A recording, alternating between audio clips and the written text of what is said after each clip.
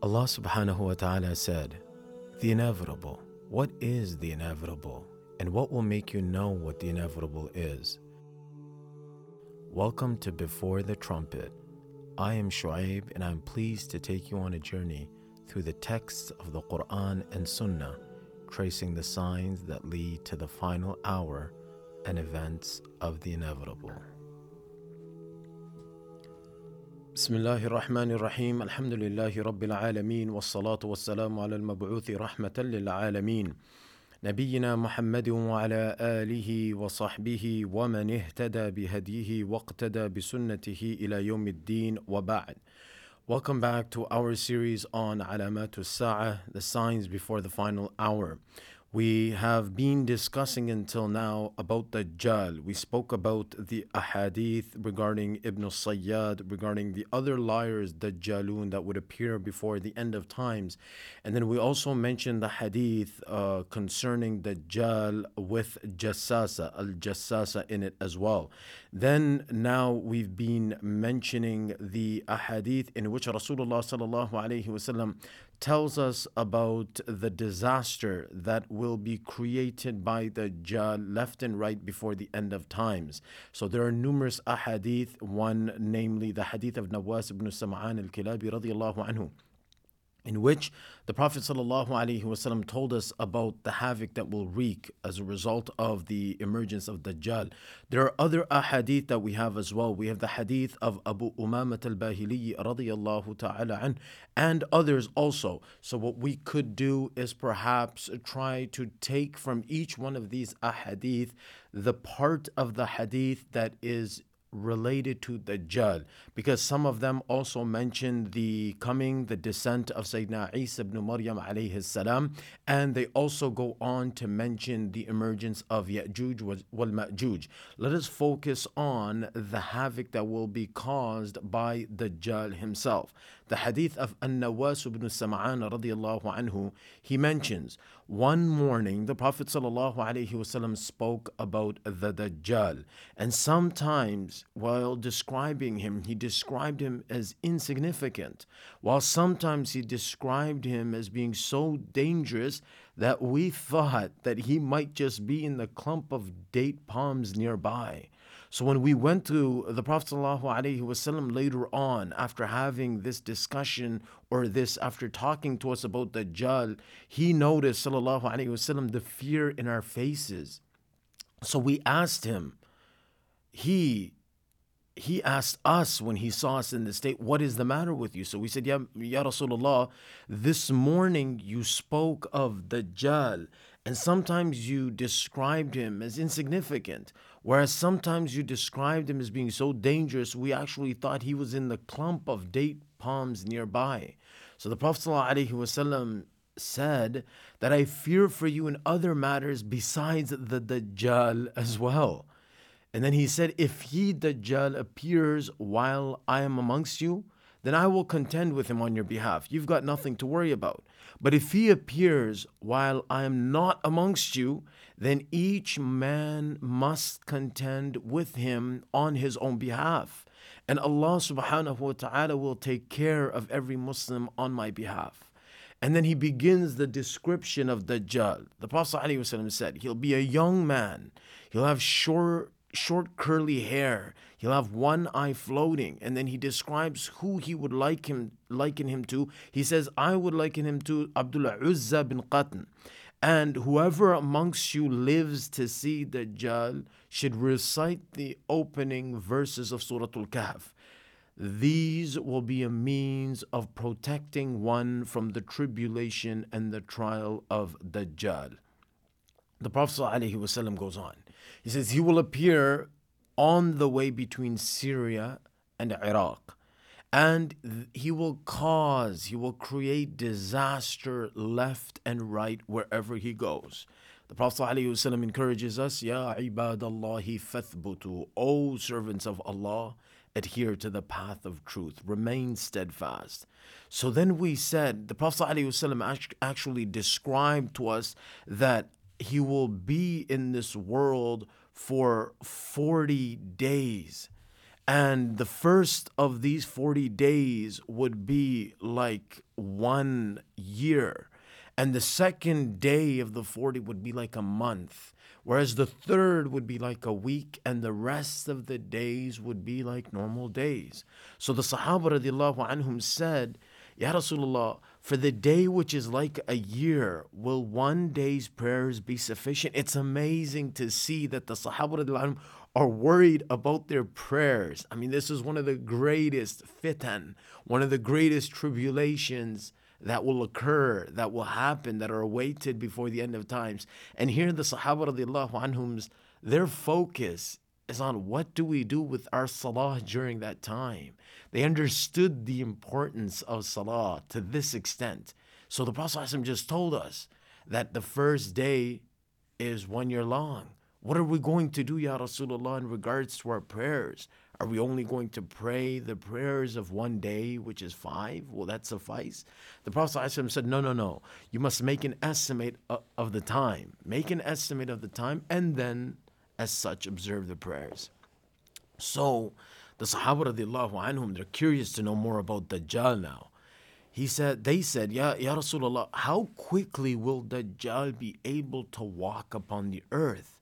So the Prophet ﷺ said, like, he will walk, he will travel like a cloud that is driven by the wind.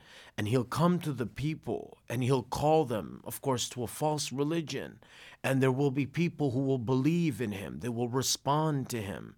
And then for these people, he will issue a command to the sky that it rains, and it will rain. And he will issue a command to the earth, and the earth will produce crops. And after grazing on these crops, the animals of those who believed in him, they'll return with their udders being full of milk, and their flanks will have stretched. And then he'll come to a second group of people, and he'll tell these people to believe. He'll call these people to his false religion. But of course, they will reject his call, unlike the first group of people. And for these people, when he departs from them, these people will suffer famine. They will actually possess nothing in the forms of wealth. And he will pass through a wasteland, and he will say to the land, bring forth your treasures. And the treasures will come forth from that land like swarms of bees. And then he will call a man that is brimming with his youth. He will strike this man with the sword. He will cut him in two. He will place the two pieces of this man who has been cut in two at the distance, like the distance between an archer and his target. And then he will call this man, and amazingly, this man will then come running and laughing to Dajjal. Now that was the hadith of Nawas ibn Sam'an radiyallahu ta'ala anhu. Now we also find in another hadith, the hadith from Abu Umamat al-Bahili radiyallahu anhu, more on the description of Dajjal and that incident in particular. And we share with you what we find in this hadith, which perhaps we didn't find in the hadith of Nawas ibn Sam'an radiyallahu anhu. So the Prophet ﷺ said, along with a list of things describing Dajjal, that he will actually start by saying that he is a prophet. And then Dajjal will start off with this. But the Prophet ﷺ said that there is no prophet after me. So Dajjal will then actually go on to say that I am your Lord. But you will never see your Lord until you die. So the Prophet ﷺ tells the believers, no, that he is not going to be your prophet. He is not going to be Allah subhanahu wa ta'ala. And then he describes him one-eyed, and your Lord is not one-eyed. And on his forehead will be written the word kafir. And every single Muslim, literate or illiterate, will be able to read this. And he will have with him, he will bring the paradise and the hell which he will offer. But that which he calls hell will in fact be paradise, and that which he calls paradise will be hell. So whoever enters his hell, the Prophet ﷺ said, let him seek refuge with Allah. Let him recite the opening verses of Surah Al-Kahf. And that hell of Dajjal will become cool and peaceful for him, just as the fire became cool and peaceful for Ibrahim alayhi salam.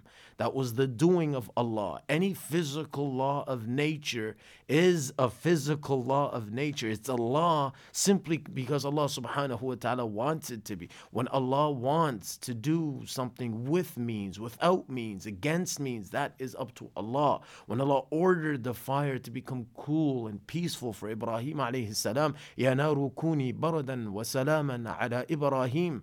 That is what the fire is then ordered to do, and the fire then has to carry out and execute Allah subhanahu wa ta'ala's order accordingly. So similarly, you enter into the fire of Dajjal. Rasulullah sallallahu alaihi wasallam is teaching us that you seek refuge with Allah. You recite the opening verses of Surah Al-Kahf, and Allah willing, it will become cool and peaceful for you, just as it did for Sayyidina Ibrahim alayhi salam. Nonetheless, so Dajjal will say to a Bedouin, a kind of like a villager, he will say, what do you think if I were to bring back your father and your mother to life for you? What do you think? Will you then bear witness that I am in fact your Lord? So the Bedouin will say, of course, yes. So there will be with Dajjal two devils that will be disguised as his mother and father, and then they will address this man and say, oh my son, ma'adh Allah, follow him, for he is indeed your Lord. And after this, Dajjal will be given power over one single person. He will kill that person, he will cut him in two with a saw, and then he will say, look at this slave of mine. Now I will resurrect him. But he will still claim that he is a Lord other than me. Dajjal will say this to those who believe in him and are listening to what it is that he has to say. I am going to kill this boy, yet after being killed by me, he will still claim that there's a Lord other than me after he is resurrected by me. So he will saw him in two, and Allah will resurrect him. And Dajjal will then say to this boy, he'll ask him, who is your Lord? And this man, this young man will answer that my Lord is Allah, and you are the enemy of Allah. This is the very same man that Dajjal has just cut into two and brought back to life. And Allah had given him this power, and he'll only be able to do with this one man as such. And no other person will Dajjal be able to kill and bring back to life or resurrect in this same manner, only to try to deceive even further the people that he might just be the God. But when this young man has been brought back to life, what does he say? That my Lord is Allah, and you are the enemy of Allah. You are the Dajjal. And by Allah, I have never been more sure of this fact than I am today. So Abu Sa'id radiallahu anhu said that the Prophet alayhi wasallam said, that man will have the highest status amongst my ummah in paradise. And one of the greatest things that I came across when reading the Book of the End by Ibn Kathir rahimahullah was this line, in which the Sahaba radiallahu anhum used to say, by Allah, we never thought that man would be any other than Umar ibn Khattab radiallahu anhu until he passed away. When the Prophet ﷺ mentioned that this honor would be enjoyed by the greatest martyr of this ummah, we thought that perhaps that would have been none other than Umar ibn Khattab radiallahu anhu. But as Allah subhanahu wa ta'ala so decreed, Umar radiallahu anhu would move on. The Prophet ﷺ would then go on describing Dajjal, and he would say that he referred to the hadith of Abu Rafi', which said that part of his fitna will be the fact that he will pass through an area whose people will deny him. None of their livestock will remain alive. He will pass through a second area whose people will believe in him. He will order the sky to rain and the earth to bring forth crops, and their flocks will return from grazing fatter, and fatter than they have ever been, for those who believed in him. But for those who didn't, they will be struck by famine. In this hadith, the Prophet ﷺ mentioned that he will be able to access every place on earth except for Mecca and Medina. And this is more on Dajjal's appearance before the end of time.